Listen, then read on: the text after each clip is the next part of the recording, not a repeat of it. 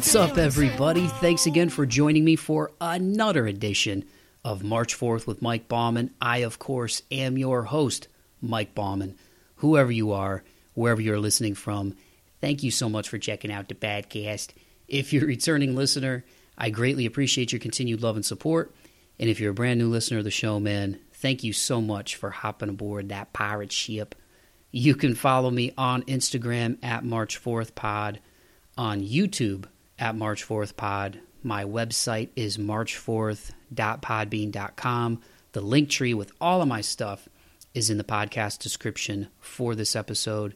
Y'all made it here, so you found me somehow, and I truly appreciate each and every one of yous taking the time to check out another edition of the March 4th with Mike Bauman podcast.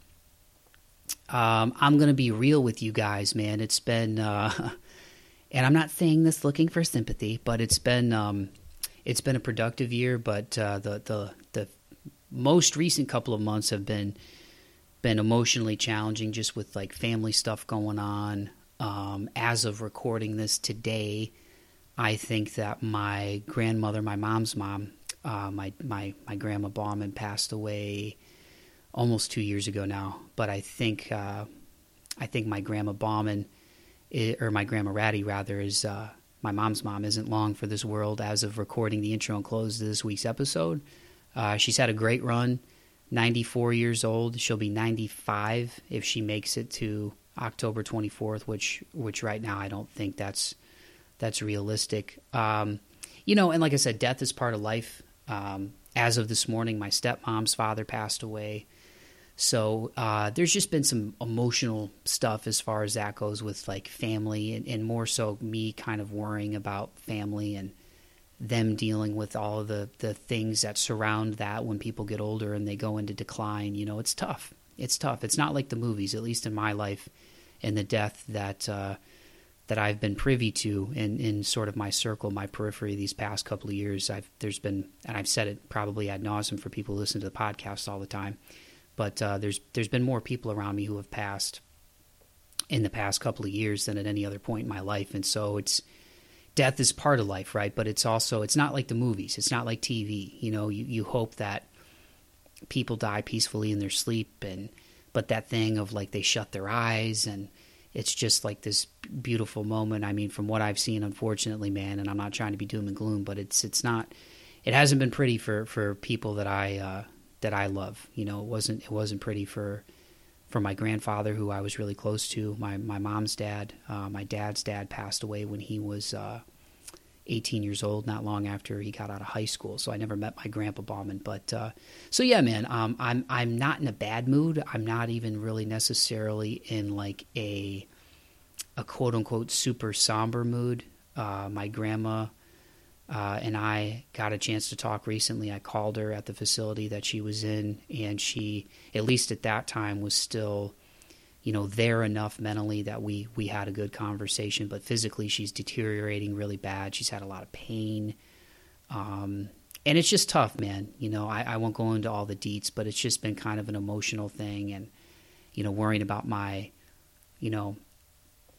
mom, and dealing with a lot of stuff. And so yeah, man. So I'm not in a bad mood or necessarily a super somber mood when it comes to this, but I guess I'm just kind of even more introspective and reflective than I normally am with my sensitive Pisces self. But yeah, I say all that to say, just spend as much time as you can, you guys, with the people you love, and appreciate those moments, especially the older people in your life, right? There's a lot of wisdom that you can learn from grandparents, especially I've found in my life, where just based on their life experience, the amount of time that they have on this planet, there's so much they can impart onto you about how to carry yourself or how to deal with the trials and tribulations of life. And, if this is indeed my grandma's last day on planet Earth, from a soul vibe, I hope she knows how much I love her and how much I appreciated everything that her and my grandfather did for us growing up. When my grandpa retired, they initially moved down to Florida here in the States. And for those of you international listeners, thank you, welcome. But in the States, there's a lot of elderly people who retire in the state of Florida because there's beaches and the weather's warmer. So especially for Midwesterners like me and my relatives that preceded me in life, a lot of them end up going to Florida because it's nice weather, the beaches, the sea breeze, all that stuff, especially when you come from snow and cold and gray. The last winter I was home in Toledo, Ohio, my hometown, we had snow in April. You know what I mean? And for perspective, down here in Tennessee, where I live now, that would blow people's minds if it snowed in April. Usually by April, we're already into like the 70s and sometimes the 80s here. I digress. So, but anyway, my grandma and my grandpa, my mom's parents, they moved down to Florida after he retired from Sherwin-Williams. But then once, their kids, my mom and my aunt and my uncle, once they all started having kids, it wasn't enough for them to just to come home in the summers and see everybody because they had a condo off of Lake Erie in Ohio, and I have vague memories of that in Port Clinton. It's weird how you have certain memories that stick out, that are very vivid, and I have a very vivid memory of being in the kitchen at their condo in Port Clinton with my brother and my grandma making eggs for breakfast, and my grandpa waking up and having his decaf and stuff. I can almost still smell. I know it might sound crazy, but I can almost kind of still smell that morning. And I was probably a little guy. I was probably 3, maybe even 2. And people might think I'm full of crap, but I still remember that. I still remember looking at the little pond behind their condo where they lived in Florida before they moved back here full time in the early 90s. They're not in Tennessee. When I say here, I guess I'm just in the perspective of being home right now, because I know I will be soon when that time eventually comes. But they came back to Ohio to be there and watch their grandkids grow up. There's 10 of us, so they, and no grandkid was more important than the other. It didn't matter if we played sports, if we didn't. My grandma and grandpa are big football fans, and my grandpa's brother was a really good football player, so he was a big football guy. My grandpa loved football, and he loved sports in general, loved basketball, and so they went to all of our games growing up, in the CYO, the Catholic Youth Organization, but even when we had plays, or I remember I had a spelling bee when I was 12, and I got nervous and I spelled calculated wrong. They were there for that. So I'm really grateful. And I hope that my grandma can just, as cheesy as this may sound, I hope she can feel my energy, that I love her, and I hope she has a peaceful transition, and so if you have grandparents in your life, if you have elderly people that were there for you growing up, try your best to be there for them at the end. And if you're not in the same state, like in my case, I haven't been in the last 8 years, and by the time I moved to Tennessee, my grandpa had been dead for 4 years at that point. So it's been tough on my grandma and my mom and my aunt, my uncle. There's a lot of stuff there I'm not going to get into on this in a public setting with my show, other than to say that stick together as a family, look out for each other, love each other, communicate, and be there for the elderly people in your life, man. Especially if they were there for you when you were young, and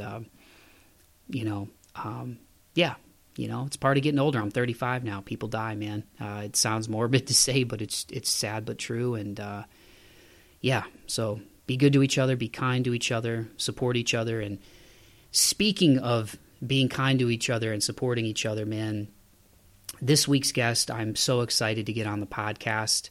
He is a guy who actually is a listener of the program, and I believe he discovered me when I had Stoneside on last year. Shout out to Crane and all the dudes in Stoneside. They're making great music if you love heavy music, and great storytelling. They're awesome at that. I digress. But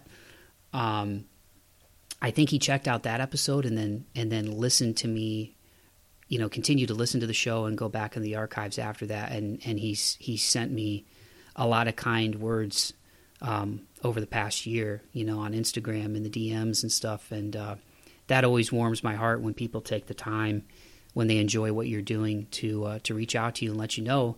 And he's a musician in his own right and is very talented and has put out some cool stuff. And when it came time for some new releases, he reached out to me, and I wanted to make time to get him on the show, not only because he had kind words for me, but because as somebody who's also building an audience and doing things independently, I'm never going to be somebody who shuns away anybody from the show. And I'm always hard on myself about getting back to people in a timely manner, because I haven't been the greatest about getting back to emails and stuff in a timely manner. But I had some openings, and I was so happy to get him on. He is none other than Ben Fassett, and the music that he puts out is under the name Torr, Torr, on Instagram. You can find him at Torr Band, Torr Band, all together. No hyphens or any of that. But in April, he released his EP called Lone Desert Bones. It just came out on April 10th, 2023. And then just a week ago, as of the release of this episode, he released his follow-up EP called Snakeskin Face, which just dropped on August 22nd. I really enjoyed it, man. And if you're a fan of heavy music, if you're a fan of heavy vocals, if you're a fan of good storytelling, if you're a fan of progressive moments and good, instrumental moments, there's a lot of that in what Ben does.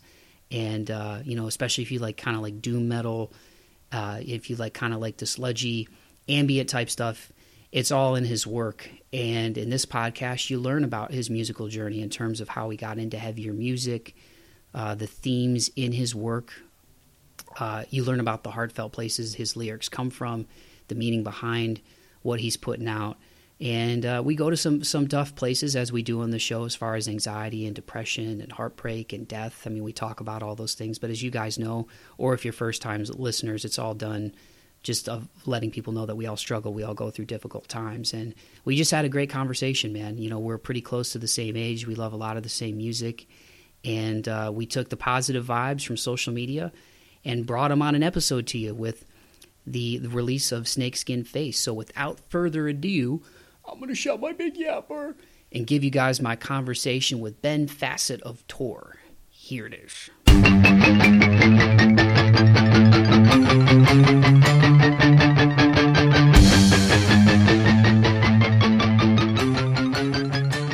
Alrighty, well, there we go. Well, Ben, thanks again so much, dude, for taking the time to do this. I'm really excited, given the forthcoming EP that's coming out, Snakeskin Face, right, is what it's going to be called, and Yes, getting a chance. Lone Desert Bones, which came out, was that April, I believe that one came out, and then even before that, you had some singles going back to 2022, man. So I'm excited to get into it with you and, put the people onto your music, man. So thanks for taking the time. Absolutely, man. I appreciate the hell out of it. I'm psyched and I'm dancing. Well, I guess just for a little bit of background for people listening, you've been kind enough, like over like the past year or so, you've sent me some kind messages about the show, and I'm never somebody who fishes for compliments, and like we were talking even before we officially hit record, like I kind of am self-deprecating to a fault, and it kind of sounds like we share that a little bit. But I had Stone Side on, shout out to Crane and everything they're doing, and I think you guys know each other, right? Was that how you found the show? Was that Yeah, Crane has been super kind and super patient with my fanboyism, and I always make it a point to reach out to people who I think are doing good work, whether it be in a journalistic sense, musically, anything that I find inspirational, even if they never see it. I always want to make it a point to reach out, and in case they need it, to be like, hey, what you're doing right there is super cool. It's just kind of like a sticking point for me. And once I heard the podcast with Crane, that absolutely launched me down the rabbit hole. And also, just as an ex-journalism student, seeing well curated interviews is always kind of it tickles a really comforting spot for me. Well, thank you, dude. Like I said, that means a lot, because that's what I went to school for, and I kind of put this stuff down for a while, as you know, listening to the show. And so it's been fun over the last couple of years to get back into it and connect with a lot of really cool people like yourself. So whenever anybody takes the time to check out the show, it always does mean a lot. But for you musically, man, just digging into your background, for people who aren't aware, I was reading, shout out to Jesse from the Antelope Valley Press. You were featured just about a year ago. By the time this episode comes out, it'll be like late August, early September when this hits everybody's ears as they're listening. But you were featured in August of that, and it was kind of talking about your musical journey and how you came from a family of musicians. Is that correct? Like you kind of grew up around music, or people Uh, in the family? Not quite musicians. My dad always had, every household has the old acoustic in the corner, and he would always be finger picking, playing Bob Dylan songs, singing terribly, but kind of like comfortingly. But there was always a lot of musical appreciation. My mom is the one who was always playing oldies, and she got me into, James Brown, Creedence Clearwater Revival, The Doors. And my dad was, pardon me, kind of a connoisseur of like a lot of classic rock, like The Police, ZZ Top, Carlos Santana. And he also introduced me to a lot of jazz through Thelonious Monk and Charles Mingus, and a lot of blues with Taj Mahal and Buddy Guy and Son House. So there was always a lot of music happening in the background. So yeah, there was always something playing, and it was either the local Antelope Valley oldie station, K Earth 101 actually, or like classic rock happening or something. So yeah, so you're in California. You're based out there for people who aren't aware, but we're not going to give them your exact address because there's weirdos. I But live at. is that where you grew up? Yeah, I'm a desert rat, kind of born and raised in the Antelope Valley. And much like every young kid in like a small or sparse area, always wanted to escape, got the opportunity to do so, lived in like some really dense cities, hated every moment of it, came back as soon as I could, basically. Yeah, because we're about the same age, right? Are you like 36, 37? Yeah, I'm 37, so right around the same. Yeah, I'm 35 now. So yeah, just checking out the story. So for people who aren't aware, where is the Antelope Valley in California? Yeah, so the Lancaster, Palmdale, Little Rock area, we call them the cities that meth built. They're kind of like an hour north of Los Angeles and pretty much smack dab in the Mojave Desert, and just kind of nothing but miles and miles. Yeah, my one of my best friends, shout out Nate, who was a U.S. Marine and served when we were fighting overseas in Iraq, which is crazy to think about. A 19-year-old with a machine gun, just the Yeah. sacrifice our armed forces make for us. I digress, but he worked for a company for a while. We both moved out of our hometown of Toledo in 2015. He left in like April or May, and then I left in October. And he for a little bit lived out in Apple Valley. And I've never been there, but I know he wasn't a big fan of kind of, he and I are similar that I think we don't like large groups of people, but yeah, I don't think and he worked a lot overseas in that job, but he wasn't a real big fan of living out there. So if there's anybody from Apple Valley that listens to this, I'm not hating on your city. I don't know anything about it, but just relating to Ben here, yeah, my Yeah. my best friends that was out there didn't enjoy it too much. But also for anyone in Apple Valley who's like grimacing at that, you know what you did. I've never been there either, so I don't know. But yeah, so you mentioned the musical influences from your parents. So I always like to ask people, and again, as somebody listening who listens to the show, I know I kind of go to these Mhm. places. When did heavy music bite you then? Was it a song, a record, a friend? Yeah, so we kind of share that source a little bit as well, in that I had an older brother who was, listening to a lot of '80s thrash at the time. The Metallica, Megadeth, Suicidal Tendencies of the time, and those ones. And I know it's a little bit of a sacrilege, but there was something there, but it didn't really like hit the nerve as much. And then, Pantera. old Sepultura back when they were just a weird death metal band. Death, those were the things that kind of perked the ear up a little bit. And then again, because we have a similar basis, I kind of came up, my consciousness kind of clicked on during the MTV Headbangers Ball of it all. So there was a lot of, Seven Dust, Chevelle, Mudvayne, Deftones, Incubus, all those things kind of hit at the same time, right at the moment when I started getting genuinely hungry. And then that kind of that led to the explosion into all the different subgenres. That having been said, I think the two most important for me is Josh Homme with his working Caius, Queens of the Stone Age, Them Crooked Vultures, and Ben Sharp, who fronted Cloud Kicker. Especially him, because his career was so very unusual. You would never see him. He only toured once with Intronaut. You never knew when he was releasing something. You just have to look, and it's just, oh, Subsume dropped. Okay. And he always did a name your own price back in the Bandcamp days of yore. And besides like just the randomity of it all, very quickly became my favorite composer to this day of all time. That's cool, man. I'll have to check out. I don't think I'm familiar, but I'll have to check out that work. But like Headbangers Ball, it's funny you say that, because the initial Headbangers Ball was like early '90s Ricky Rackman, right? Mm-hmm. And then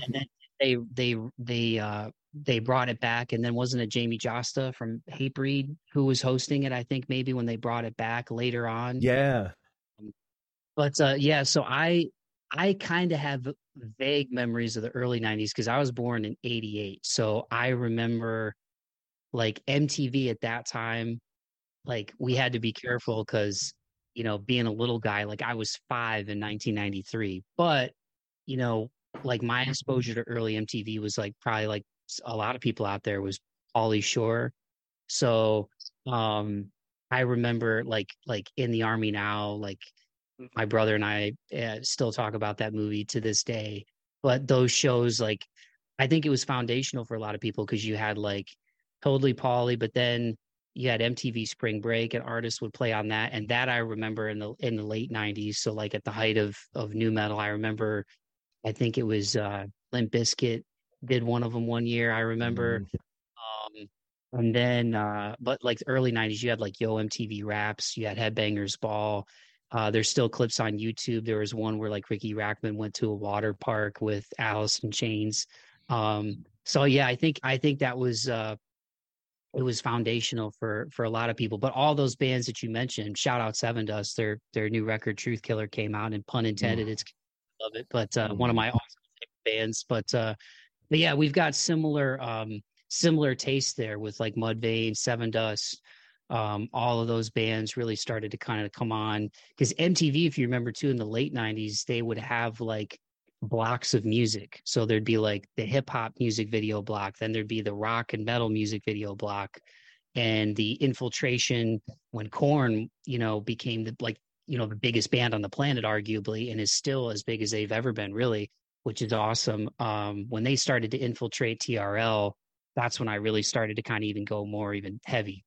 Yeah, and it was almost particularly at that point, it became a lot more democratic in the way that it actually shared its time, both with the music and also like it was kind of a precursor to what Cartoon Network would eventually do with Adult Swim with the animated stuff. And animated stuff, that I pronounced that weird, but like it was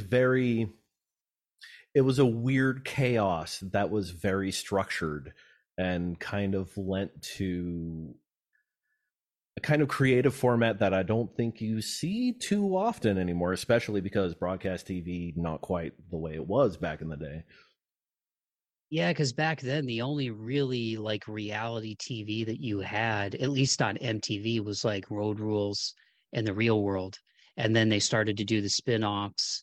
And then by the time you got to, I think, like mid late like the early, like the late, like 2010. I think people call it like the aughts now, but that's when they started to get into, I think, like Teen Mom and all that stuff. And and again, like you said, I reality TV is like cheaper to produce than like sitcoms and stuff like that. And then it became wildly popular with shows like Survivor and all that stuff. But yeah, I really miss the music video days, although it does seem like they're coming back now. Like bands are starting to do cool conceptual music videos. I've had a few artists on the podcast that have done some really cool stuff. Um and it's cool to see that coming back because there was a minute there, like probably about a decade ago into like the mid tens, 2010s, where the thing was doing the lyric video when a single would come out. And it'd be like Yeah. a graphic lyric video. That was like sort of the thing.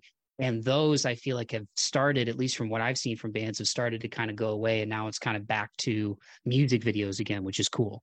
And you can kind of see where the budget line resides in a lot of projects when you see like the visualizer and you go, okay, you're not quite, the budget isn't quite there for a full production for a video. Good on you. At least you're putting some colorful on, and Yeah.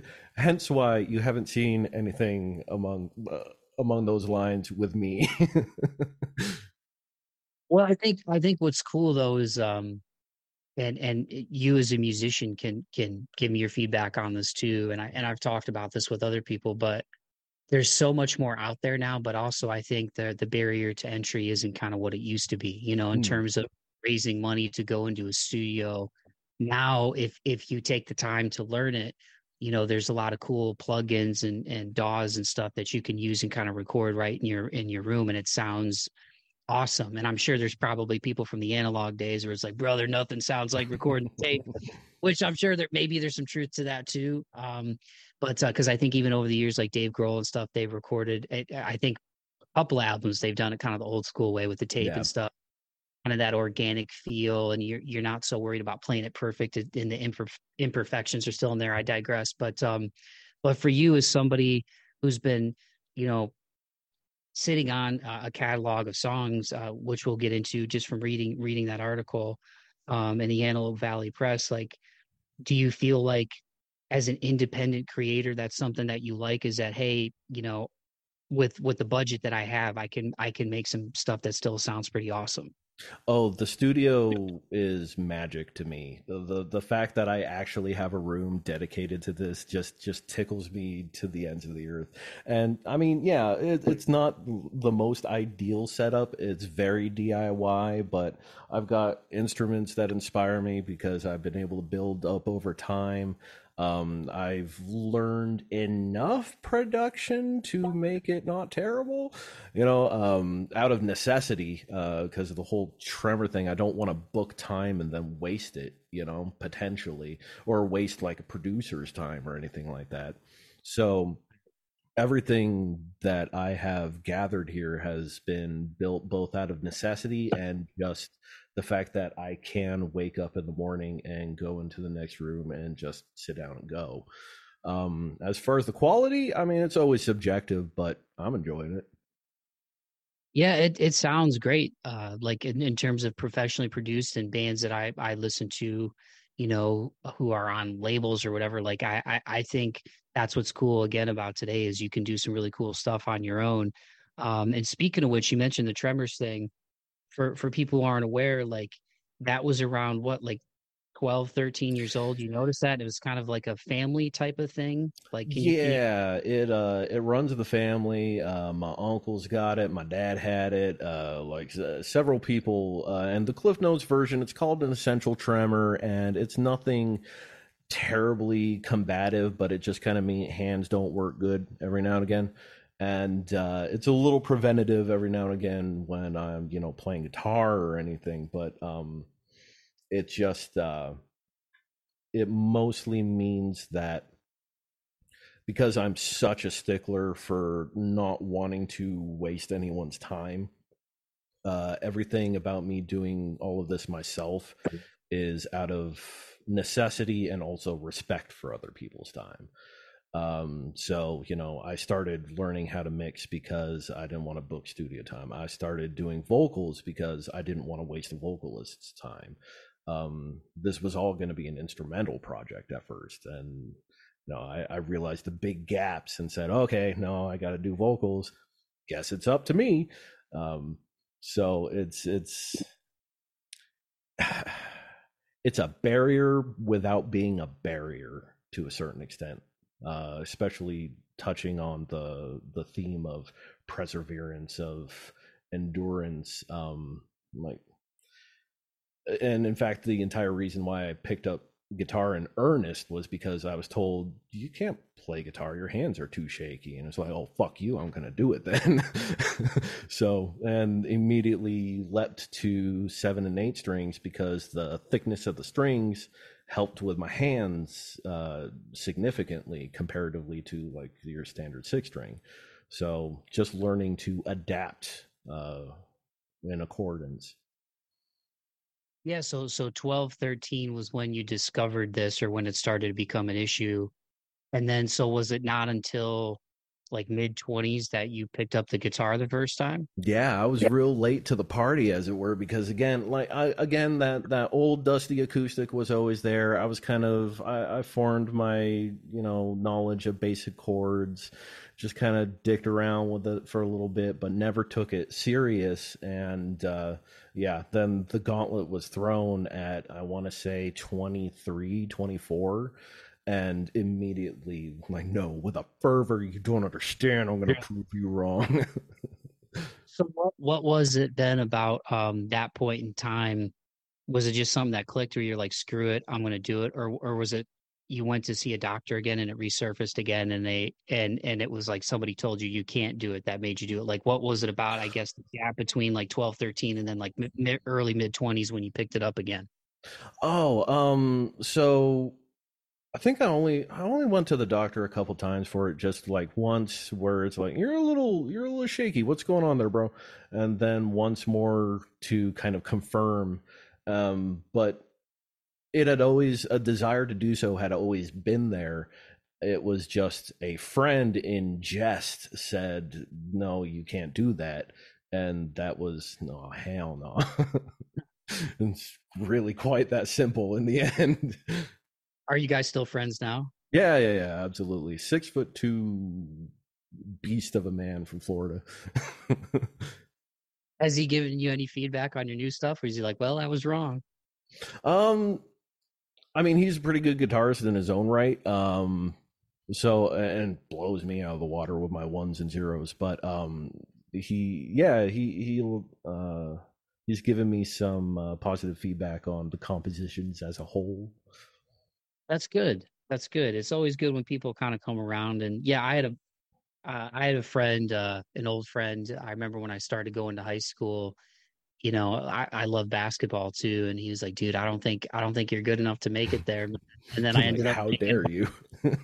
ended up making one of the freshman teams. It was essentially the B team, but I was like, I still made it. I still made it through cuts. It's not like football where they let everybody play because they don't want the first teamers to beat the hell out of each other in practice. They got the scout team for that. Like basketball, you had to like make it. So I was like, hey, but anyway, yeah. So getting into the releases, by the time you started to release singles, and was it, and maybe this is just Spotify, so if you released them earlier please correct me, but the first one that I saw was A Hole, which came out in February of 22. Is that correct? Yeah, that was the very first one, and that was the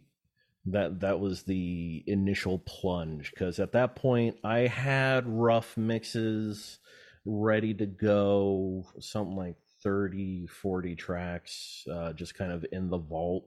And that one is actually amongst them. That was one of the first things I ever wrote. That initial riff that we come into was one of the first things I ever actually put down as a scratch track. And finally had the confidence and in both my execution and the ability to mix to go, okay, all right, you know what, if 5 people hear it, cool, done.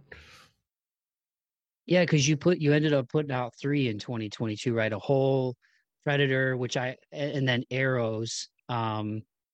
Was Predator about your cat? Is Yeah, it's about my cat Smaug. I a lot of metal takes itself so seriously, so I try every now and again. I try to do a joke song, but do it as earnestly as possible. So yeah. yeah, it is absolutely just how Smaug thinks he is the god of the house.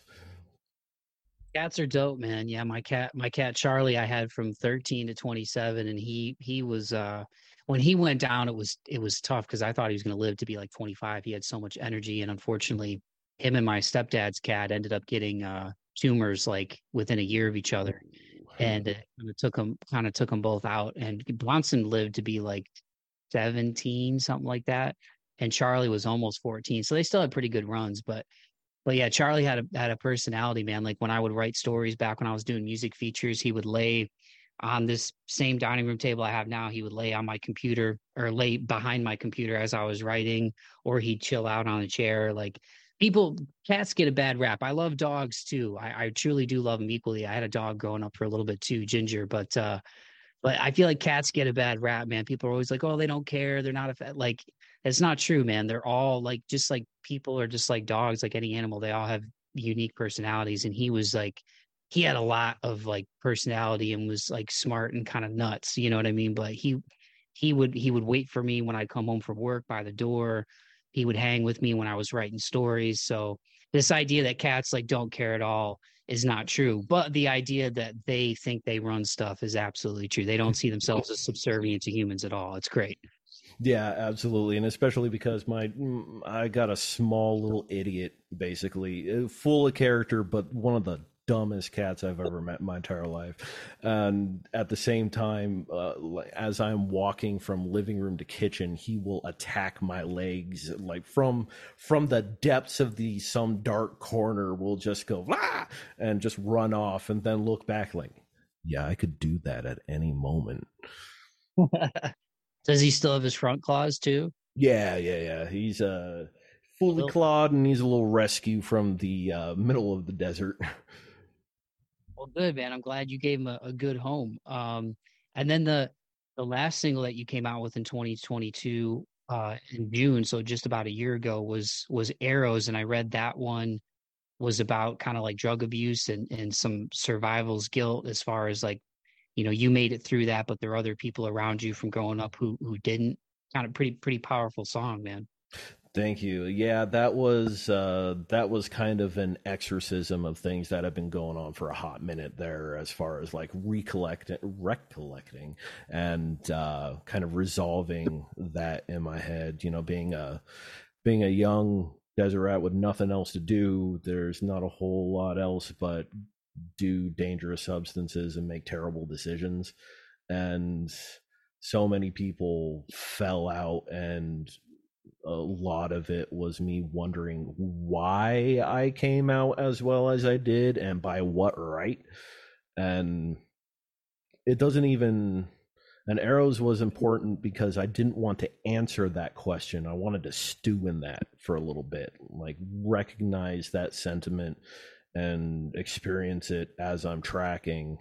And there's no answer there, but it was definitely kind of a salute to those who uh, didn't even do as bad a thing as me, but somehow came to a more bitter end because of it. Have you been able to, for the most part, make your peace with it now, looking back, Ben? Like in terms of where you are today versus kind of the survivor's guilt stuff? Sure, I mean, to a certain extent, I've always kind of held to the universe is random and doesn't care about me, which is kind of comforting in its own way.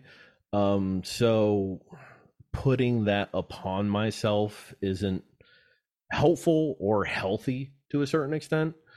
Um, and yeah, you can't hold yourself accountable for the randomity of it all. Um, I very easily could not have. And that would have been probably just as okay as it is now in the grand scheme of things, rather than personally. But yeah, less of a resolution and more of just a acceptance. Yeah. Yeah. And sometimes it's hard, man. Like I ruminate a lot and it's really hard to turn off my brain. Um, and it's hard to forgive myself for like past dumb decisions and mistakes that I've made and stuff. Um, I don't know that I agree with the quote that time heals all wounds, because if you don't work internally to change, then time just passes. It doesn't really, you can be stuck, you know? So I've had to really kind of address that, and therapy's definitely been a big help with kind of moving on from things. Um, and some of it maybe too is me being a perfectionist where I like to figure things out. So if somebody hurts me and I don't understand it, I'll perseverate on it. Or like if I do something dumb, I'll be like, oh, why did I do that? But I do think time does help. The further you're removed from something, you can kind of look back retrospectively and almost like, well, that was a different person. And I think there's even that thing out there. I'm sure somebody who's more medically inclined than me will correct me, but I think they say something too, like your cells, even every 6, 7 years, are different. So, I mean, that's kind of how I look at stuff now, and how I try to process grief or, past mistakes or pain, is just kind of go, well, if you could have done better at the time, you would have. If the people who hurt you could have done better at the time, they would have. That's who they were then. Maybe they're still the same now. It doesn't matter if they're not part of your life anymore. But for the mistakes that you make, I at least for me, that's kind of how I've made peace with it. Is like, well, I'm not the same guy that I was when I was 30. I'm not the same guy that I was when I was 25. Now that I'm 35, I'm not who I was when I was 15.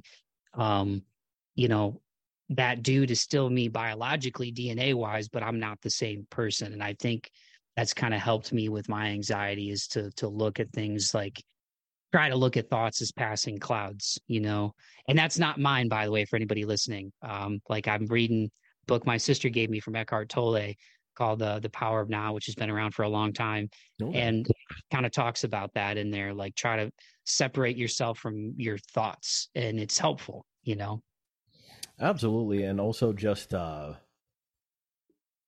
taking yourself outside of the experience and putting yourself into the perspective of someone else also experiencing that can kind of help frame your reference as well.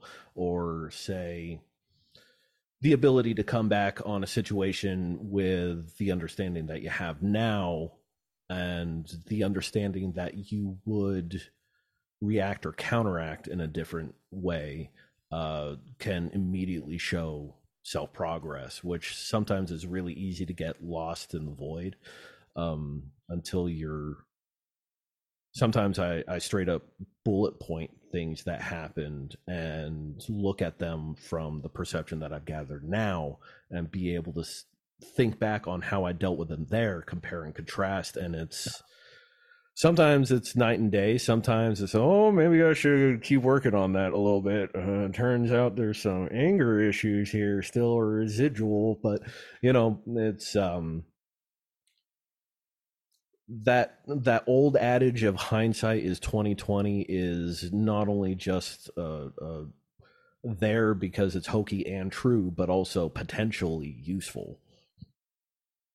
For sure, for sure. Yeah, and for me too, like you get to a certain point, man, when it comes to whether it's stuff about yourself you don't like, or stuff that other people have done or said to you that you don't like, where you're like, you know, I can't change what other people have done to me, but I can only, there's only so much ruminating that you can do, or so much self reflection, or looking at the past, or worrying about the future. Like it eventually does, like that emotional weight, like at least for me, it affects me physically.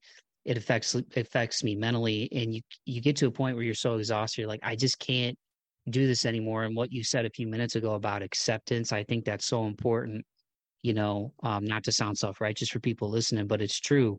Certain things, like some stuff just is, and some people just are, and that is what it is. And you're not them. So you'll never be able to understand it. So you got to accept it. But even with yourself, it's like, I'm learning not to like look at myself as like this broken or dude, or this wimpy guy because I have anxiety. It's like everybody goes through stuff. I happen to be a little bit more open about it. than some people. And I think I deal with it in ways that are healthier than some choices I could make in terms of, drinking or drugs, which thankfully I've had my bouts with alcohol, but never to the point where I needed it to function. But I've had my bouts in the past where I've used it to cope and quickly realized that, oh, alcohol is a depressant. This is not a good coping mechanism. Um, but yeah, suffice to say that I think acceptance is important, and that when you can try to really separate yourself from your thoughts, good and bad, understand that, hey, life is always going to be a balance. There's going to be good times, but there's also going to be lulls. And if you can just try to remain calm through it all, it takes a lot of practice. And like you said, we're all ever evolving. So there's going to be stuff that you're always going to need to work on, but you got to kind of be forgiving of yourself and not beat yourself up, because then it's almost like a compounding effect. You're like, oh, I have anxiety now. I'm mad that I'm having anxiety, or I'm mad that I'm having a panic attack. Everything is fine. Everybody's happy. Why am I the one at the barbecue who like wants to go run right now and get the hell out of here? Like, you got to give yourself some grace too through it all. Absolutely. And also with the adding to time heals all things, but I also find a correspondence with age heals all things. Like, I don't know about you, but when I hit 30, there came this moment of a sudden release of everything. Like pre 30, I remember describing myself as feeling like a loose bag of flesh full of blood and bones, just kind of rattling around there, all gross and nebulous. And there came a certain point where, again, going back to acceptance, like, I may be that. Meh, what are you going to do? Carry on. It's going to be fine. And that, and coupled with, going into like phone jobs on a daily basis, forcing myself to talk to people and forcing myself to maintain some kind of gift of gab, as it were, being able to come out of that and go, everything's fine. Eh. Yeah, and the older you get too, I think the less you care what people think the way that you did when you're younger. Because I've realized, like, the older I get, like, even people who are quote unquote successful, and I'm using air quotes for people who are listening, but like in America, we kind of define that as wealth, and the accumulation of it, just feeding yourself more of everything. And like, I know people who have that stuff, and I've come across people who have that stuff, and who would be considered wealthy or rich, and they have the same problems as everybody else, man. Like, the older you get, the more you realize nobody has it all figured out. And that's part of being human. And I think so much of societal pressure that we feel, a lot of it can come from our own expectations from ourselves, or from our own immediate households and our parents and things like that, or how you were raised, or the environment you came from. But a lot of it too is just what you're kind of told and sold growing up, of what success means. And so then I think when people get to that age where they're like, oh, I don't own a home, and I don't have a 2-car garage and a picket fence and a golden retriever named Bert and a wife and 2 little rugrats running around, somehow I failed. But then you meet people who have the golden retriever and the picket fence and the 2-car garage and the mortgage, and their marriage sucks. You know what I mean? And so you're like, ooh, like, I'm glad I'm not that. You know what I mean? Because as a kid who's lived through 2 divorces, man, like, and I'm not saying it to like feel sorry for myself, like, I've seen beyond my own heartbreak that I've experienced in my relationships. Like, I know what that failure looks like too, and what that pain looks like. So suffice to say, I think if you just try to go through life and pursue the things that make you happy and be good to people, like, I wish more people knew that that's good enough. Like, we all got to eat. We have this hierarchical structure of money, and we all need money to survive. But if you make that the most important thing, I think it'll never be enough. You're just kind of chasing the dragon. It's like people who have more seem to always want more.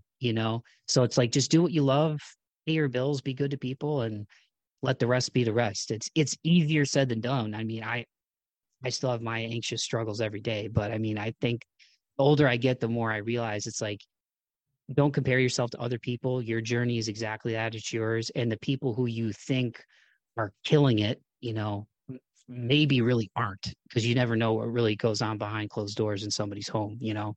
Absolutely, and trying to define what that sense of satisfaction looks like in the end is A, almost impossible, but B, should be modeled for yourself. Like, my ideal end result is to be a curmudgeony hermit in the middle of nowhere with like cats and a shotgun on my lap, drinking an old fashioned, with hopefully my partner, and just quiet.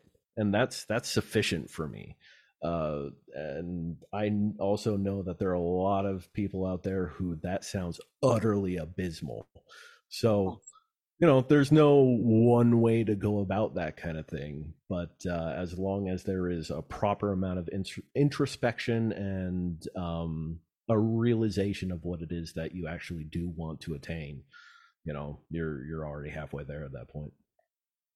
Yeah, and for you, and thanks again, Ben, so much for doing this, man. For your journey, you mentioned like a lot of this has been out of like necessity as far as recording on your own, and dealing with tremors and going, okay, I know when I'm feeling good and I can record versus paying to record at a studio and then maybe having dealing with issues while I'm trying to play or whatever. But in addition to that, you mentioned like it was supposed to be instrumental, but then you sing. And for people who haven't checked out your work, it's very doom metal, progressive, but also there's some like deathcore and metalcore type vocals where you're really screaming, man. Like, when did you discover you could do that? Because I think a lot of people don't understand how difficult it is to do that and not just like completely ruin your vocal cords.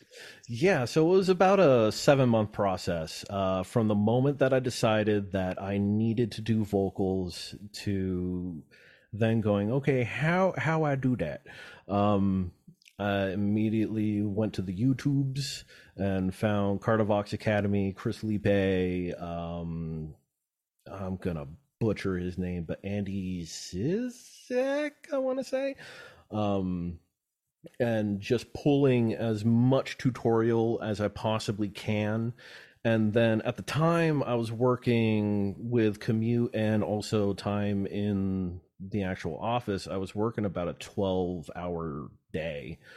And so figuring out where to put the time to practice translated as in the car, in the parking lot of the Metrolink, in the parking lot at my job, in the elevator of my job, which always had some interesting reactions when the elevator door would open and I'm going like, and there are 3 people with their head just kind of tilted, like, oh, don't worry about it, I'm fine, come in. And just constantly checking technique, constantly going through variations of warm up that made the most sense for what I was doing, and consistency. And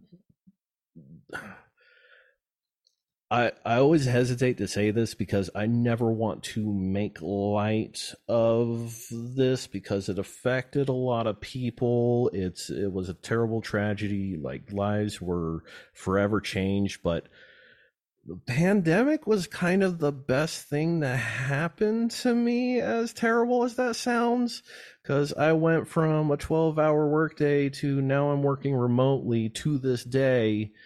And all of a sudden I have nothing but room and time to practice as much as I desire. And that was right about at the last month of it all. And that was when finally everything clicked and switched over. I found my fry. I started developing my false chord. I started using mouth shape to really change up the timbre and tonality, start getting into pitch screaming, and everything just suddenly went, oh, there you are. And yeah, that from there it was off to the races. It's to the point now where I almost like vocals more than I like doing guitar at this point. So long as they're screaming, I'm still super uncomfortable with clean vocals. I do it because it's uncomfortable, and it's kind of like a fuck you, Ben, do it. but yeah, it was just given the time and opportunity and stubbornness, kind of pulled it off. Before you started doing vocals, had you ever done any type of like journaling or poetry? Um, or was that all kind of a fresh kind of thing to start doing lyrics for you? Yeah, so before I ever thought about doing anything musically, I thought that I was going to be the next great American author. You know, I was going to be the novelist. I was going to be the poet laureate. So yeah, no, there are many notebooks filled with many differing qualities of various prose and poetry. So no, I've been doing that for a real long time. Okay, because you went to school for journalism too, right? Like me, right?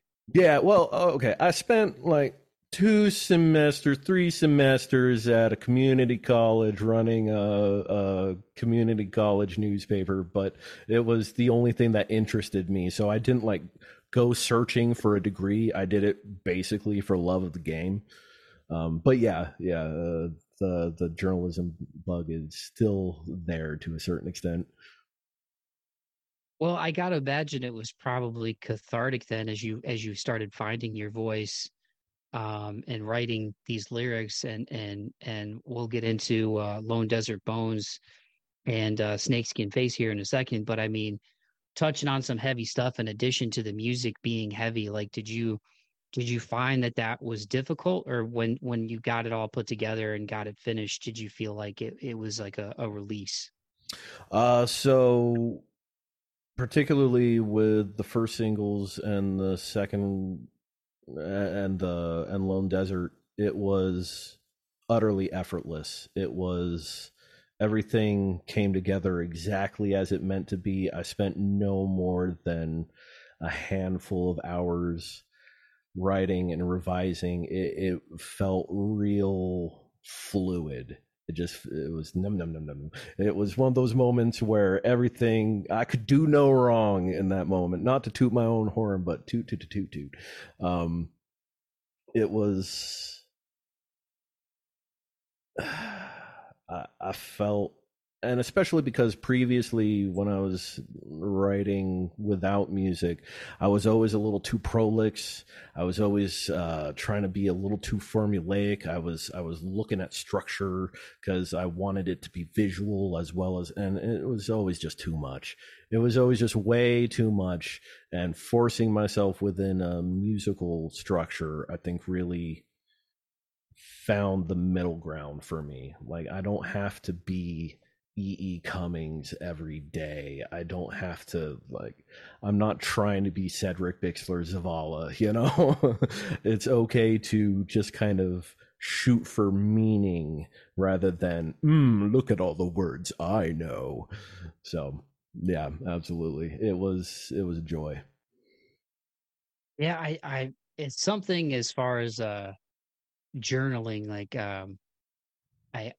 I've always thought about doing, and I've never been consistent with it, but there's something about when you get stuff out of your head and you put it on paper, or in your case, I'm sure as a creator writing songs, like you've removed it from just bouncing around between the ears like a pinball, you know what I mean? And I got to imagine that that feels good. And the times um when I have journaled a little bit, it does feel good to be like, okay, it's out. You know what I mean? So that's it's good to hear that you had a good experience doing that material.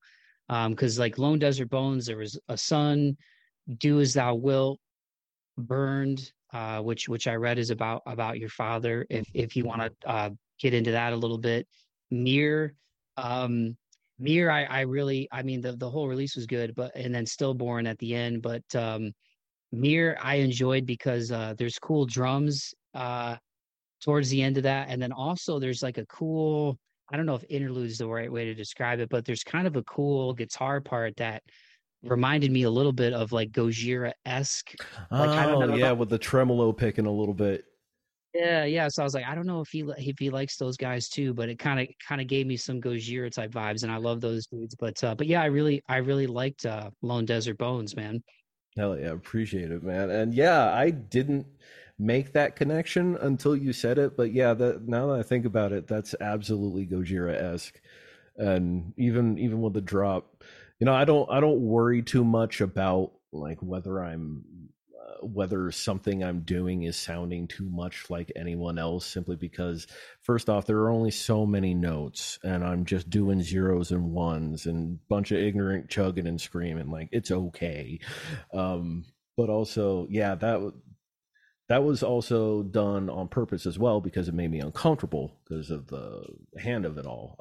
I've never been a super shreddy guy, so that was again putting myself on purpose in an uncomfortable place. And Burned, which you mentioned, is the absolute height of that sentiment. So yeah, my dad passed, and that night after I had called like close family and we had, notified everyone who needed to be notified, tried to keep it as insular as possible, which didn't work out, but that's another story. I immediately came in here into the studio and started writing that night.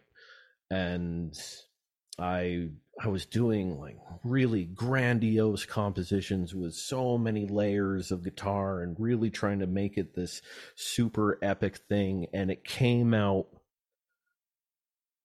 spurious in the end. It felt inherently wrong.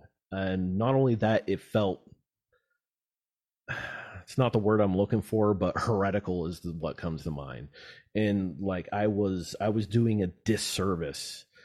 And I was also, so the super cliff notes, my dad has suffered Parkinson's for a real long time, and with that came Dewey body dementia as well.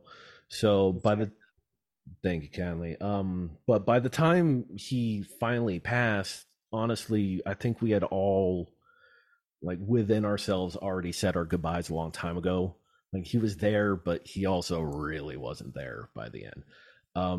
And so I wasn't sure what I was feeling, because there was nothing emotionally really going on, which is why I went in the studio in the first place, because this is where I come to sit down and go, okay, how the hell do I feel? And every time it just kept going really wrong. And maybe I want to say a couple of months later, which actually is, I've heard many people say that that's right around the corresponding time frame of when you're expecting someone to die and they finally die and you start actually processing emotions. So it was a little bit kismet, but I stripped down all the guitar layers, all the drums, all of the big epic stuff. I took a looper pedal, recorded one riff twice for the dual tracking, put the most bare bones drums, and suddenly said, here it is. Okay, we're good now. And then, because I was already super uncomfortable, and because I'm super uncomfortable with clean vocals, screw it, I'm going to make this almost entirely clean vocaled. So, I mean, if I'm already feeling antsy in my seat, might as well just dedicate the whole way. Yeah, so that was the long and sordid history of that particular one. I still have a hard time listening to that one, simply because I go, oh, why my voice do that? But what are you gonna do? No, I like that one, man, and I think its place on the EP is good too, because it's in the middle. You know what I mean? So kind of have like the intro song with the sun, and then the fade out song was Stillborn. And there's a heavy moment in that one too, where you're like screaming, "Is it keeping myself in a lightless space?" Is that what you're Yeah, saying? yeah, yeah. Wait, I remember my own lyrics. Honestly, keeping Or is myself it a in the lightless place or space? I was yeah, trying keeping to myself in a lightless space. Yeah, yeah, yeah. That one is for all of the grandiosity of how I tell these. That one's just a panic attack in my shower. That's all that is. Okay. Yeah, no, I yeah, I was trying to because it was a heavy part, and I was like, damn, like those are some heavy lyrics, but no, and my okay wasn't like, oh, like no, I didn't mean it like that, but I meant like like I relate to that too. With the panic attack stuff. It's tough, man. Like in a weird way, like when you said the pandemic was great for you, in a weird way, it was kind of good for me too from the podcast perspective because it was really kind of kicking the butt that I needed to do something that I had, I felt like for a while I had kind of lost sight of you know, a part of myself that it's like, again, not to sound self-righteous because I'm not that guy, but I feel like, and I probably should need to stop prefacing so much, but I feel like I'm supposed to be doing this stuff in a lot of ways. Like writing was something that came naturally even as a kid when I would do creative writing. That was always like outside of art class and like gym. Um, Creative writing was always really fun for me as a kid, and drawing when I was really young was like my first love. And so it kind of morphed when I got older and in high school, and you're starting to kind of figure out what do I want to do. Um, that kind of became like a natural path was like the writing and stuff. And but yeah, like I guess relating it to like the panic attack thing, like I think for me, some of my anxiety had gotten worse. Like on one end, the pandemic was good because it was the kick in the butt that I needed to do podcasting again and kind of get back in touch with that part of myself that I had kind of shut down and given up on, and go, oh, I'll just kind of take a more quote unquote practical route, and the whole climb the corporate ladder thing. And even though I work with good people in my job, and I'm very grateful for you know the work experience that I have there and the people that I work with every day in my day job, it's like if I'm not being creative, it's I don't feel fulfilled. I just don't. And so the pandemic was good for me because it opened up doing the podcast again, just working from home. And I wish we could still work from home more than we do. That's another conversation. But the bad part about it was it also coincided with a really bad breakup, and it coincided with people around me dying in 2021. 2021 was a brutal, brutal year. And I think the isolation kind of like, doing the podcast, this is like my safe place. This is like my cave. You know what I mean? So it was like, it was good because I'm connecting with people like this and doing things like this with you. But then it was bad from the standpoint of like, I'm kind of already reclusive when I go through stuff because I don't want to burden other people. And I just kind of deal with it on my own, which isn't really the best thing I've discovered. So it's weird. It's kind of like a double-edged sword. So yeah, when you said panic attack, I feel like I haven't, knock on wood, I haven't had it resurface too much. And when they come on now, I'm kind of able to pull myself out of it. I kind of just sit in it and go, this too shall pass. Everything's fine. I'm not in any real danger here. Um, but yeah, it kind of some old demons I think kind of resurfaced, and I'm just now I think after the craziness of like the last 2 years with heartbreak and death, kind of getting back to myself a little bit. Um, when you get to this age too in your 30s, and I'm sure you can relate too, man, it's you have friends come and go more than when you're younger. When you're younger, you see people in school every day, or even like when you're getting out of high school and you're still in like your hometown, which kind of sounds like we had similar experiences like with that. It's like you wanted to get out of it, and then kind of like then when you get away from it, you're like, oh, like these new experiences have kind of taught me some of the things that I miss.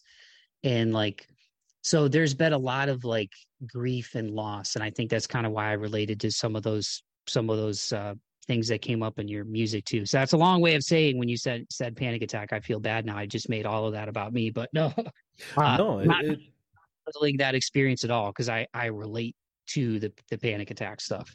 and I'm always glad to hear it, and especially because it does, especially when you're describing things suddenly coming up due to a sudden change in environment, or going through. I also went through a very violent shift in relationship status, which a son refers to, due to the pandemic, because you find yourself, you now have no choice but to really, it kind of filtered out by necessity things that may not have been the healthiest dynamics in your life simply because you have no choice now.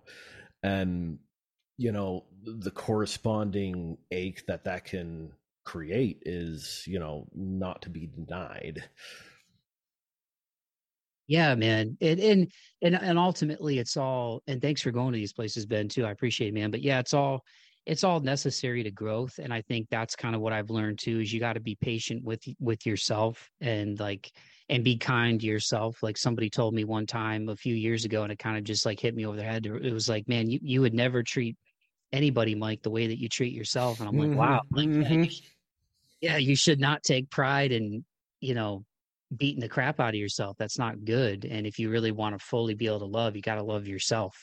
So yeah, man. Well, before we wrap it up, and thanks again so much, dude, for doing this. And I hope I haven't Absolutely. talked too much about myself, but just relating to the anxiety and stuff and some of the themes in the music and the loss and everything. Like again, I'm sorry to hear about the loss of your father.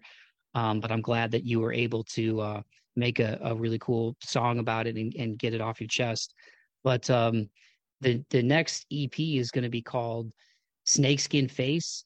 And I don't know how much you want to totally get into it because, like I said, this will be end of August, early September. So I don't want to spoil anything that you haven't revealed yet. But you were kind enough to send me the EP, and I really enjoyed it. And if people are a fan of the doomy and proggy nature of your music and what you've put out so far with Lone Desert Bones and the other singles, I think they're really gonna enjoy this one. But can you talk to me a little bit about sort of the theme of Snakeskin Face? Absolutely. And thanks again. This has been a blast.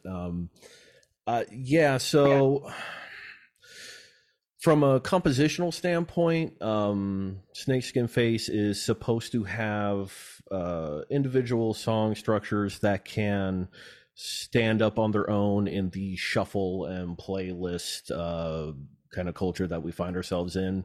But also, if listened from front to back, the intent was to formulate it as almost one entire whole composition.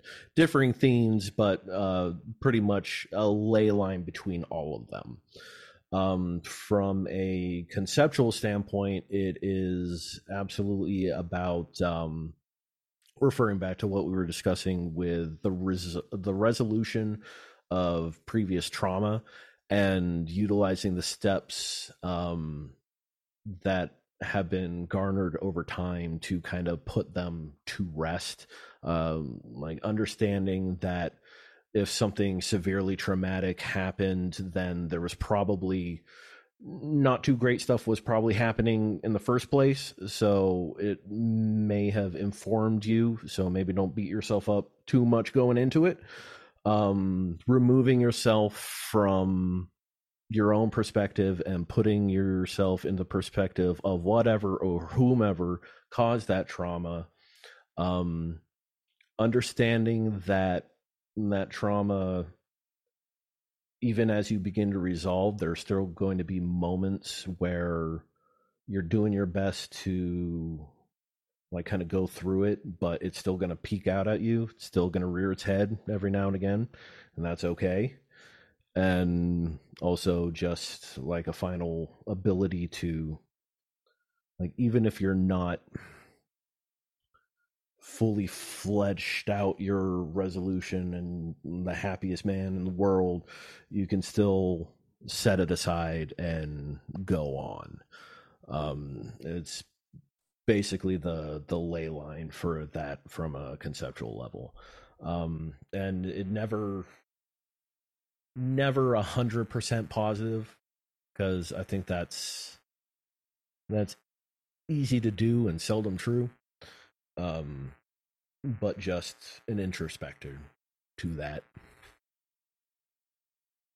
Yeah, man, I really enjoyed it, and I think other people are gonna dig it when it comes out, and I know it'll probably be close to when this releases because this will be like I said, I think probably late August, early September when this is hitting. So I appreciate it, man. But yeah, man, and then the other thing that I wanted to touch on was you just recently in July put out a cover too called Family Happiness. And that's a cover. Is it John Darnielle? Am I saying that correctly? Yeah, John Darnielle with Mountain Goats. That one, that was the first song that I ever kind of learned how to play on the guitar. Although even then, I was thinking about it from a cover standpoint because I never really wanted to play anyone else's stuff like straight through.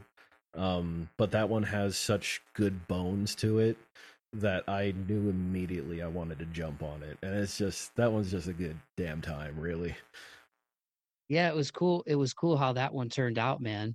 I really enjoyed Family Happiness, man. I thought that was cool, and it's always cool to hear covers too, to hear people's takes on the original version. You know what I mean? Like I'm always fascinated by that when I listen to how musicians interpret somebody else's work, and there's been a lot of cool ones lately that have come out, I feel like, man. So yeah, kudos to putting that one out. Thanks, Was man. that one by Appreciate it. design that you wanted to get out before the EP, just as kind of like a teaser, or is it unrelated completely to Snakeskin Face? Oh yeah, completely unrelated. That was just one. I originally recorded a really bad cover of that back in I want to say 2017 or something, and it was real bad. Had no idea how to mix, and I kept listening back to it and going like, "This is awful," but there's something there. I must do it again, and so I did. But yeah, I appreciate the hell out of that. That one's just for the funsies. It was good, man. It was good. Well, before we officially wrap it up, thanks again, Ben, for taking the time to do this, dude. It's been great talking with you, and I'm glad that you're making music, and I hope you keep making music. I know there's like, from just reading that article, that was a year ago, there was 30 or 40, no pun intended, bones to songs and stuff in the can, man. So I'm glad that you're putting it out.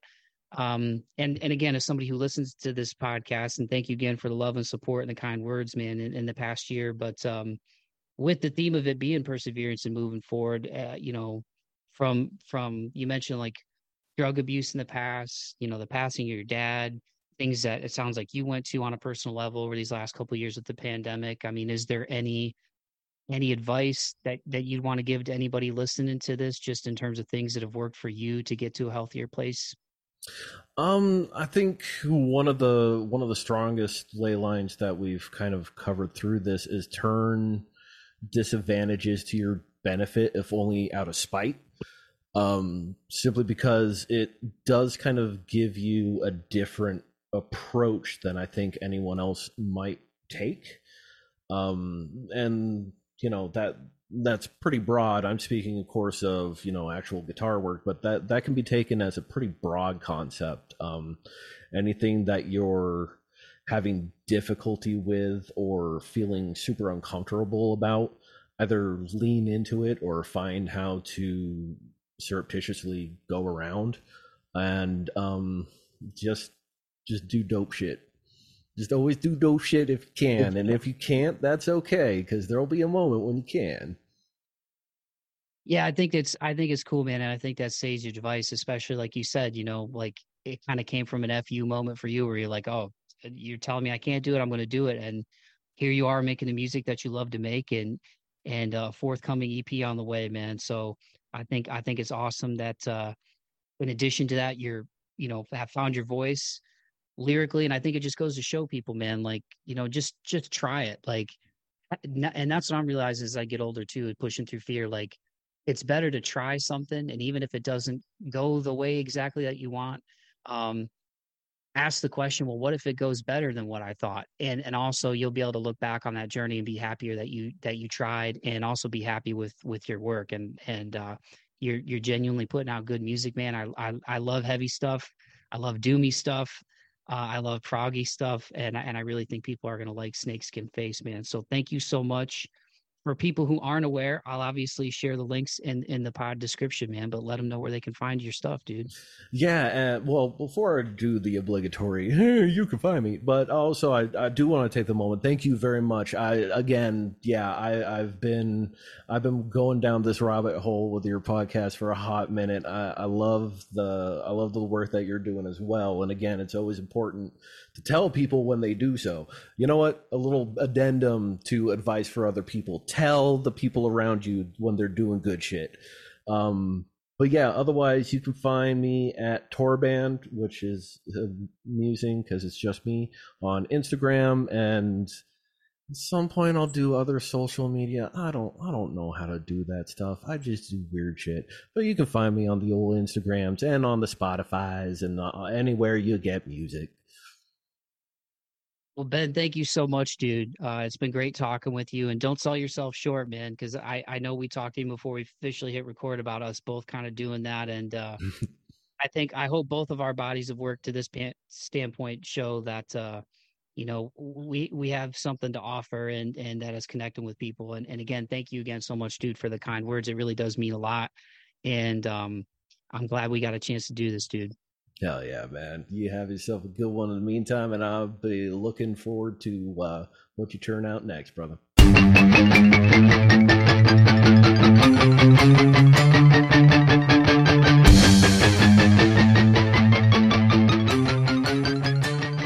Alrighty, dighty, there you have it. That was my conversation with Ben Fassett of Torr. Make sure you go follow him on Instagram at Torr Band, and that is spelled TorrBand. That is all together. Once again, at Torr Band on Instagram. You can find his music where you get your music. All of the links will be in the podcast description for this episode. So just scroll down to the bottom of that podcast description, hit those links, and go follow and support my new friend Ben from Torr. You will not be disappointed if you love heavy music. If you're a fan of the aforementioned Stone Side, who I mentioned at the jump, if you're a fan of like Sleep Token, if you're a fan of doom metal, progressive metal, heartfelt lyrics, heavy vocals, it's all in there, man. Like I said at the jump, I'm a big fan of what he's doing, and I'm really excited for him. So once again, his latest EP, Snakeskin Face, out now where you get your music. It's all in the links for this episode. And I just want to say to Ben, once again, man, thank you so much. I really appreciate it when I meet new old friends, man. That's something that I stole from Michael Rosenbaum, and I'm going to keep using it. But I do. I feel like we're new old friends, dude. And I'm not just saying that because you were kind enough to reach out and give me kind words about the show over the past year. Even though I very much appreciated that, man, and I took all that to heart. It's always nice when people reach out and tell you that they appreciate, what you're doing and what you're putting out into the world. And it makes me happy to know that just by pursuing something that I love, I'm able to have that impact, no matter how small or how big, on at least one person. So thank you for the kind words. But more importantly, man, I think you're a good dude. I genuinely enjoy the music that you're putting out there. And I'm really, really happy we were able to do this and get you on a podcast as somebody who's a fan of the podcast, as somebody who's a fan of podcasts in general and appreciates journalism and good journalism, dude. I try to do my best, and I'm just really appreciative that you reached out and that we've been able to connect and do some cool stuff together. And also, Ben edited the raw audio. We had some, you heard it a little bit at the end. It really wasn't prevalent throughout the show, and we couldn't figure it out. I didn't know if it was my mixing board, if it was something on his end. My mixing board is very, very, it's not very old, but it's like 8 years old now. I've had it since 2015, and I was getting a little bit of a buzz, and you could kind of hear it towards the end, but Ben did a great job of taking the raw audio from our conversation and editing it, and I really appreciate him doing that. That's always a funny word, by the way, editing. Say it 3 times fast. But he took the time to do that, man, because I'm not great with the audio engineering stuff of this. I'm still a caveman. I have a new computer, and I actually record the intro and the close of the show and put it together on the previous version of Audacity on my old computer. I haven't taken the time to learn the new version yet. But yeah, thank you to Ben for doing that. And yeah, just a good dude. I'm happy for him. I'm happy that he's making music that means something to him. I'm happy that he's proved the naysayers wrong about playing guitar, singing. He's put the time in to learn it, making his own music. That's a lot of work, you guys. It is. I think we forget as people who aren't musicians, right? If you're not a musician listening to this like me, how much time goes into making good music and recording things. And by the time it comes out, the artist who has put it out has listened to it umpteen times already, tons of times, and I've heard bands talk about that. By the time they go on tour to play the new material, the new album, they've already been, they've worked it to death already for, a year or longer or whatever. So the fact that Ben has put in the time, despite the naysayers, despite the issues with his hand and stuff, and still makes dope riffs and awesome music for people to listen to, I think is really cool. So I hope that's an example for you guys out there that, a lot of the limitations that we have, and this is advice for myself too, because I've had some weak moments in the past couple weeks, if you get stuck in a negative thought loop or negative thought patterns about yourself, forgive yourself for having a moment and then do your best to move past it. One of my biggest issues is that I hold on to things, especially when it's things about myself that I don't like.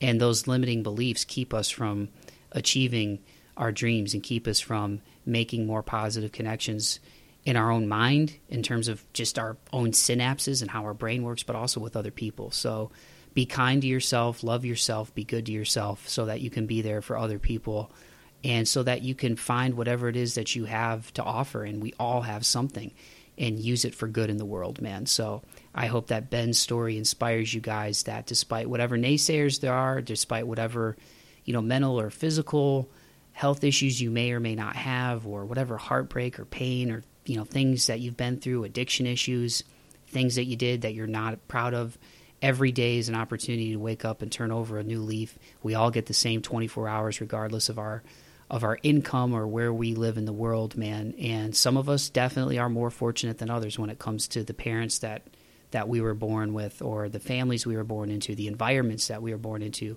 But we all get the same 24 hours, man. And there's always going to be those people in your life that are like crabs in a bucket and they're trying to pull you down. But there's also going to be those people in your life, like I talked about at the beginning. I had really good grandparents, or there might be an authority figure, a teacher, a coach, a friend. There's always going to be those people who are your biggest cheerleaders. And I think that those people are God, the universe, whatever you want to call it, coming through to kind of remind you when you're getting in your own way that, yes, you have something to offer. You are worthy. You are loved. You're worth it. Go for it. And I can honestly say that in my life, it has been those times where I have done the things that have scared me.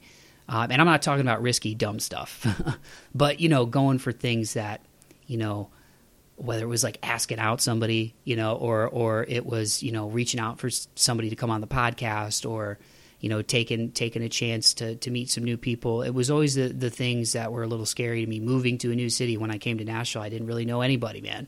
All my close family and friends were all back home in Ohio and Southeast Michigan. So I digress. But those things that were difficult or scary initially ended up being the best things that have ever happened to me, even when they didn't work out the way that I planned, because they helped me grow and become a better man and a better human being. So this is as much for me as it is for you. Love yourself. Be kind to yourself. Forgive yourself if you have a difficult moment. Learn from your mistakes and move forward. Learn to look at your thoughts as passing clouds. And just be cool to people, man. Pursue what you love. Work hard. And you can go to bed at night knowing that you did a good job in the world today. Because that's all you got to do. Be good to people. Be good to yourself. Pursue what you love. And I think you're going to be just fine out there. Even when the storms come, they will pass. So on that note, I'm going to shut my big yapper and officially wrap things up here, because I know I ranted a little bit in the beginning, but it's just been kind of an emotional time. And again, it's not even about me. It's more me worrying about people in my life and their well-being and that they're okay. And, like I just said, there's going to be storms that come and go. And right now there's just been a few storms with some people that I love. So I'm praying for them. I'm sending good vibes up to them, and I'm there for them, and they know that. But yeah, love each other. Be good to each other. Once again, love you, Ben. Thank you so much for coming on the show. Everybody go check out Torr, Snakeskin Face, out now. Go back and check out the other work, Lone Desert Bones, that came out in April. He did a cool cover. Family Happiness, that came out in July. Check that out. And once again, he's on Instagram at Torrband, TORRBAND. The links are in the podcast description. And once again, if you enjoyed what you heard, thank you so much for taking the time to get all the way to the end here and for listening to the show. If you are a first-time listener, if you would be so kind, even though I hate begging for this stuff, to either like, subscribe, leave a rating and a review on either Apple or Spotify, tell a friend to tell a friend. All those things go a long way. Sharing on social media in helping the podcast get out to more people and put more people on to Ben's story and his music and other awesome creators like him that I've had on the show. So thank you so much for listening. Once again, you can follow me on Instagram at March 4th Pod, on YouTube at March 4th Pod, my website and my link tree in the podcast description for this episode if you want to learn more about me or check out the archives, man. So That's going to be a wrap for this week's episode. Keep the faith and be kind to one another. Courtesy of my dude Ben. This is the first song off of his latest EP, Snakeskin Face. This one is called Workhorse. Peace.